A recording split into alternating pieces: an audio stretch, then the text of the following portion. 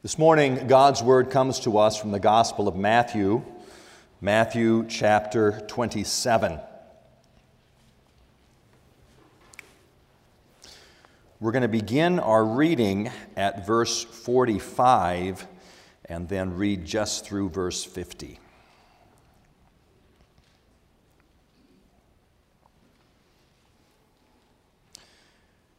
Matthew 27, beginning at verse 45. What we hear now is God's Word. Now, from the 6th hour, there was darkness over all the land until the 9th hour. And about the 9th hour, Jesus cried out with a loud voice, saying, Eli, Eli, lama sabachthani? That is, my God, why have you forsaken me?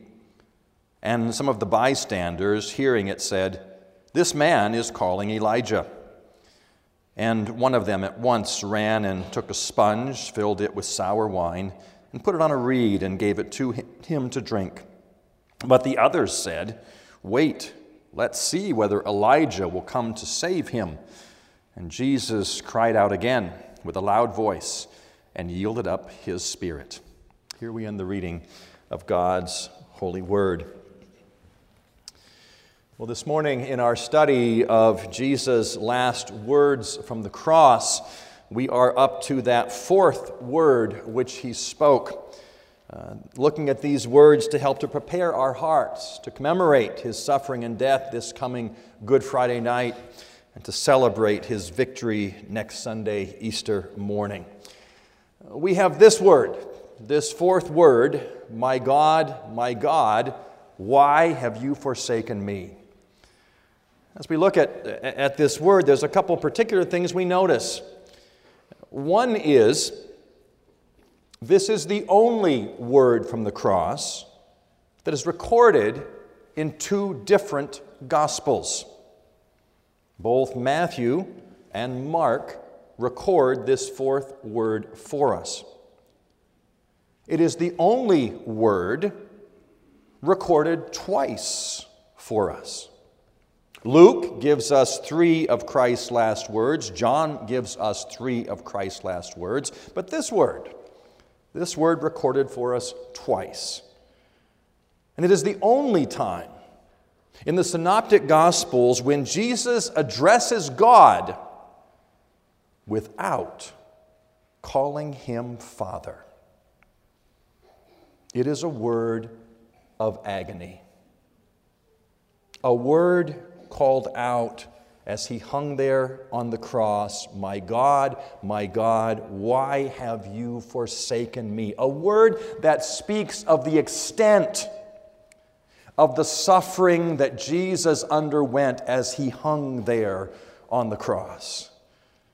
And a word that reminds us, he underwent this torment, he underwent this agony, that we might never have to go through it ourselves. My God, why have you forsaken me? It is a word that is surrounded by darkness. We read in verse 45, Now from the 6th hour there was darkness over all the land until the 9th hour. Kids, the 6th hour that Matthew talks about is noon. And the 9th hour is 3 o'clock in the afternoon.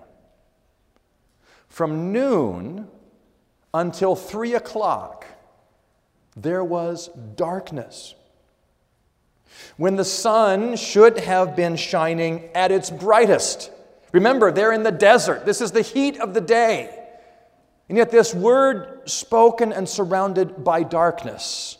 This was no anomaly of nature. This was no eclipse taking place. This was a darkness that was a prophetic darkness.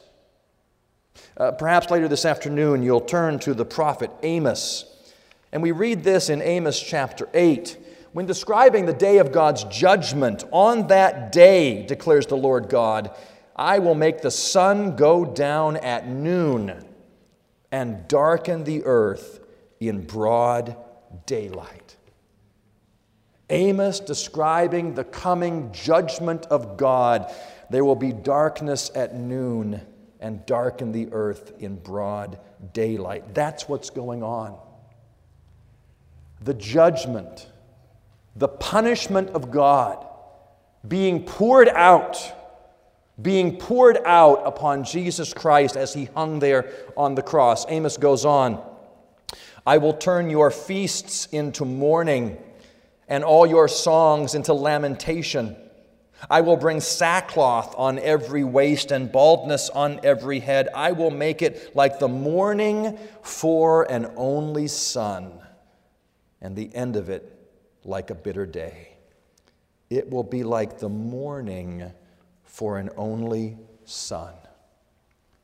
Jesus Christ, the only begotten Son of God, hanging there on the cross, and God pouring out the fullness of his judgment against all the sins of the world on him. He taking the full judgment of God, and it rings from him this cry, my God, why have you forsaken me? Words surrounded by darkness. Kids, I bet you can think of another time that God sent darkness. If you think about when God sent the 10 plagues to bring his people out of Egypt, that 9th plague, God sent 3 days, not just 3 hours, 3 days of darkness. And we read in Exodus chapter 10, then the Lord said to Moses, stretch out your hand toward the heaven, that there may be darkness over the land of Egypt, a darkness to be felt. So Moses stretched out his hand toward heaven, and there was pitch darkness in all the land of Egypt for 3 days. They did not see one another, nor did anyone rise from his place for 3 days. A darkness that could be felt, a darkness on the people of Egypt. Yet what does they say? But all the people of Israel had light where they lived. God pours out the punishment of darkness, yet for his people, they are allowed to live in the light. The wrath of God poured out on Christ, him taking all of the punishment for our sins, that we might live, that we might enjoy the light of God's countenance. Remember, kids, what happened after that 9th plague of darkness? It was the 10th plague, the death of the firstborn. Here we have God's firstborn son, hanging there on the cross in the midst of darkness, and he will undergo death, the death of the firstborn, and he will cry out in agony, my God, why have you forsaken me? Agony for him, darkness for him, and yet blessing for us. A word surrounded by darkness. A word that was scorned by those who heard it. We read in verse 46, and about the 9th hour, Jesus cried out in a loud voice, saying, Eli, Eli, lama sabachthani, that is, my God, why have you forsaken me? And some of the bystanders, hearing it, said, this man is calling Elijah. Now, they did not misunderstand what Jesus said. Maybe to us it seems like hearing Eli would sound like Elijah. That's because we are English speakers. They look the same to us. They were speaking Hebrew. They were speaking Aramaic. They knew exactly what he was saying. This was not a misunderstanding of his words. This was a mocking of his words. He said, my God. And they say, God won't hear you. God won't hear you, but maybe Elijah will come instead, and he'll hear you. You recall the prophet Elijah was to be the forerunner of the Messiah. He was to come before the one who would redeem God's people. And they say, you claim to be the Messiah.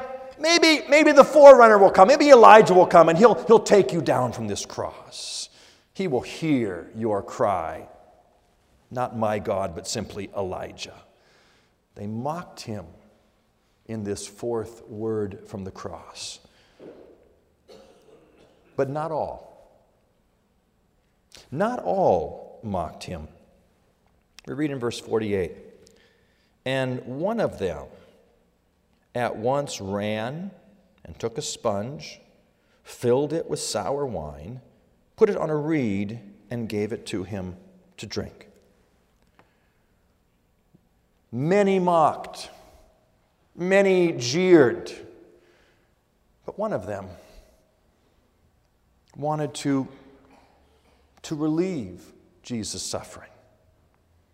One of them wanted to relieve his thirst, and does this gesture of compassion and goes to get something for him to drink. The others say, no, let's wait and see whether Elijah comes. Still mocking him. These two responses to the death of Jesus. The response of the crowd. The response of mocking. Oh, you call for God. Maybe Elijah will come instead. Let's see if Elijah shows up. Or the response of a softened heart. A response of compassion. A response of pity. We looked this morning at the story of Jesus hanging on the cross. This terrible word of agony, taking the judgment of God, being poured out upon him. How do we respond to this story today? These two responses are still the only two responses to Christ. Do we say, interesting story, could have happened, maybe not, but ultimately failing to believe that he is who he says he is? Or a heart that is broken when seeing the extreme suffering and agony to which he would go for the sake of his people. These two responses, to mock him or to embrace him. Now, I know that there's none of us here who would openly say, oh, we mock Jesus, we don't care about Jesus. We wouldn't say those words. How is Jesus mocked today? He's mocked when we fail to embrace the full significance of what he's done. When we fail to recognize he did this for us, and because of that, we now need to live in a particular way. We need to live in a way that shows him our gratitude, our thankfulness. Jesus is mocked when we live as if the crucifixion never took place. When we live as if we are free to do whatever we want, living out of our own desires. That is to mock Christ, to take his word and to twist his word. Oh, not my God, but something else. We mock. And we fail to with wholehearted devotion see this fourth word for what it is. A word of agony spoken for us. God calls you this morning to embrace this Jesus Christ, this one hanging on the cross, this one calling out, my God, to embrace him as your Lord, as your Savior, as the one who did all of this for you, that you might have hope, that you might have assurance, that you might have confidence found in Jesus Christ alone. Do not mock. Do not mock by ignoring the story, by acting as if it didn't take place, but with wholehearted devotion embrace Jesus Christ. My God, why have you forsaken me? It is a word of agony. But it is not, in the end, finally a word only of despair. But even in this fourth word from the cross, this word recorded for us twice, there are still the latent seeds of hope in this word that Jesus speaks. I said earlier that it is here where he does not address God as Father. But notice also, he does not say, "Oh God, why have you forsaken me?" Even in this agony, he still says, "My God, my God, why have you forsaken me?" This word of agony from the cross still recognizes in the pain and torment of the crucifixion, God is still in control. God is still working his purposes out. And Jesus, in this fourth word from the cross, takes the words of Psalm 22 on his own lips. I've said before, Jesus knew the Psalter well. He could quote it well. And he takes these words of Psalm 22, verse 1, my God, why have you forsaken me?" There has been much ink spilled to try to understand this word. How can God forsake God? How can God forsake himself? I was sitting in a church one time and the minister said, God never forsake the Son. It could never happen. God can't forsake himself. To be sure, it's a difficult word to understand. God, in his ontological being, of course, can't reject himself. But God the Father gave the Son a work to do. And in that work, there is a difference we see between the Father and the Son. To try to get a handle on this word, how do we understand, my God, why have you forsaken me? There is a Reformed commentator named Hendrickson. Some of you may know that commentary series. And he gives a beautiful analogy as to what is going on here. Now, Hendrickson quickly acknowledges any analogy about God will break down at some point. But he says that this gives us a little bit of a partial insight into what is happening here. Why have you forsaken me? Hendrickson tells this story. Imagine a child who has a terrible disease, a child who has to be brought into the hospital, a child who is in the ICU, and even his parents are not able to be there to comfort him, to be near to him. The child knows his parents care about him. The child knows his parents love him. But as he is alone in the ICU, in the middle of the night, and the pain of the disease racks his body, he says, why have my parents forsaken me? That's something of what we see going on here. The Father had given the Son a task to do, and even as the Son completes that task, hanging there on the cross, calling out this word of agony, at this time, the Father chooses not to hear that cry. My God, why have you forsaken me? And yet, in being forsaken by the Father, it is so that we might never be forsaken. We deserved the wrath of God. But Jesus takes that punishment. Jesus takes the the forsakenness of God, that we might be received by the Father, counted as His children. I've often thought, why does Jesus take Psalm 22 on His lips? My God, why have you forsaken me? It seems to me Psalm 88 would have been more appropriate. Because in Psalm 88 we read this, O Lord, I cry to you. In the morning my prayer comes before you. O Lord, why do you cast my soul away? Why do you hide your face from me?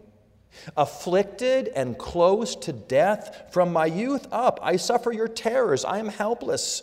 Your wrath has swept over me. Your dreadful assaults destroy me. They surround me like a flood all day long. They close in on me together. You have caused my beloved and my friend to shun me. My compassions have become darkness. It seems like Psalm 88 would have been a fitting psalm for Jesus to quote from the cross. And yet he quotes Psalm 22. Rather than the extreme despair of Psalm 88, he quotes Psalm 22, which gives hope. Yes, Psalm 22 begins, my God, why have you forsaken me? Why are you so far off from saving me from the words of my groaning? Oh my God, I cry by day, but you do not answer, and by night, but find no rest. Yes, that's appropriate. But what's the very next thing it says? Yet, you are holy, enthroned on the praises of Israel. In you our fathers trusted. They trusted, and you delivered them. To you they cried and were rescued. In you they trusted and were not put to shame. Jesus knew the Psalter well. He quotes the first verse of Psalm 22, knowing very well the rest of the psalm. That yes, he is at this time experiencing the wrath of God poured out, but there is hope. There is assurance. God rescues those who are His own. Oh, he would go through the pains and agonies of death, but that would not be the end. The Holy One of Israel would restore His Son, would raise Him up on that third day. God was still working His plan out, even in the midst of this darkness, even in the midst of this agony. This word of hope, this word of assurance for us. Christ went to the cross, did absolutely everything necessary to take all the punishment on Himself, that we might have the blessing, that we might have light, that we might have life. Sometimes we begin to wonder, is God still in control? I'm going through darkness right now. I'm going through difficulty. Is God still there? My God, why have you forsaken me? Yet you are enthroned on the praises of Israel. In you our fathers trusted and you delivered them. They cried to you and were rescued. They trusted and were not put to shame. If you are going through difficulty, through hardship, wondering if perhaps God has forsaken you, don't take Psalm 88 on your lips. But take Psalm 22 with this latent word of hope and assurance that God is still in control, caring for His people. My God, why have you forsaken me? This word of agony for Christ is a word of hope for us. That He underwent the darkness that we could live in light. He took the agony that we could know peace. He was forsaken by God that we might be received by Him forever. A difficult word, a hard word, but a word that was spoken that we might have the assurance of our salvation in the completed work of Jesus Christ. Let's join together in prayer. Lord our God, how do we begin to understand what was going on the cross on that day? your wrath against sin being poured out on your Son. A wrath so great that he would call out in agony, my God, why have you forsaken me? And yet still knowing, trusting, being assured that you are the Holy One of Israel. Lord God, may this glorious word encourage us, strengthen us, be a blessing to us, to give us the assurance of salvation and the sure knowledge that in spite of all we might see around us, you are in control and you are working your perfect purposes out. Lord God, hear our prayer for Jesus' sake. Amen.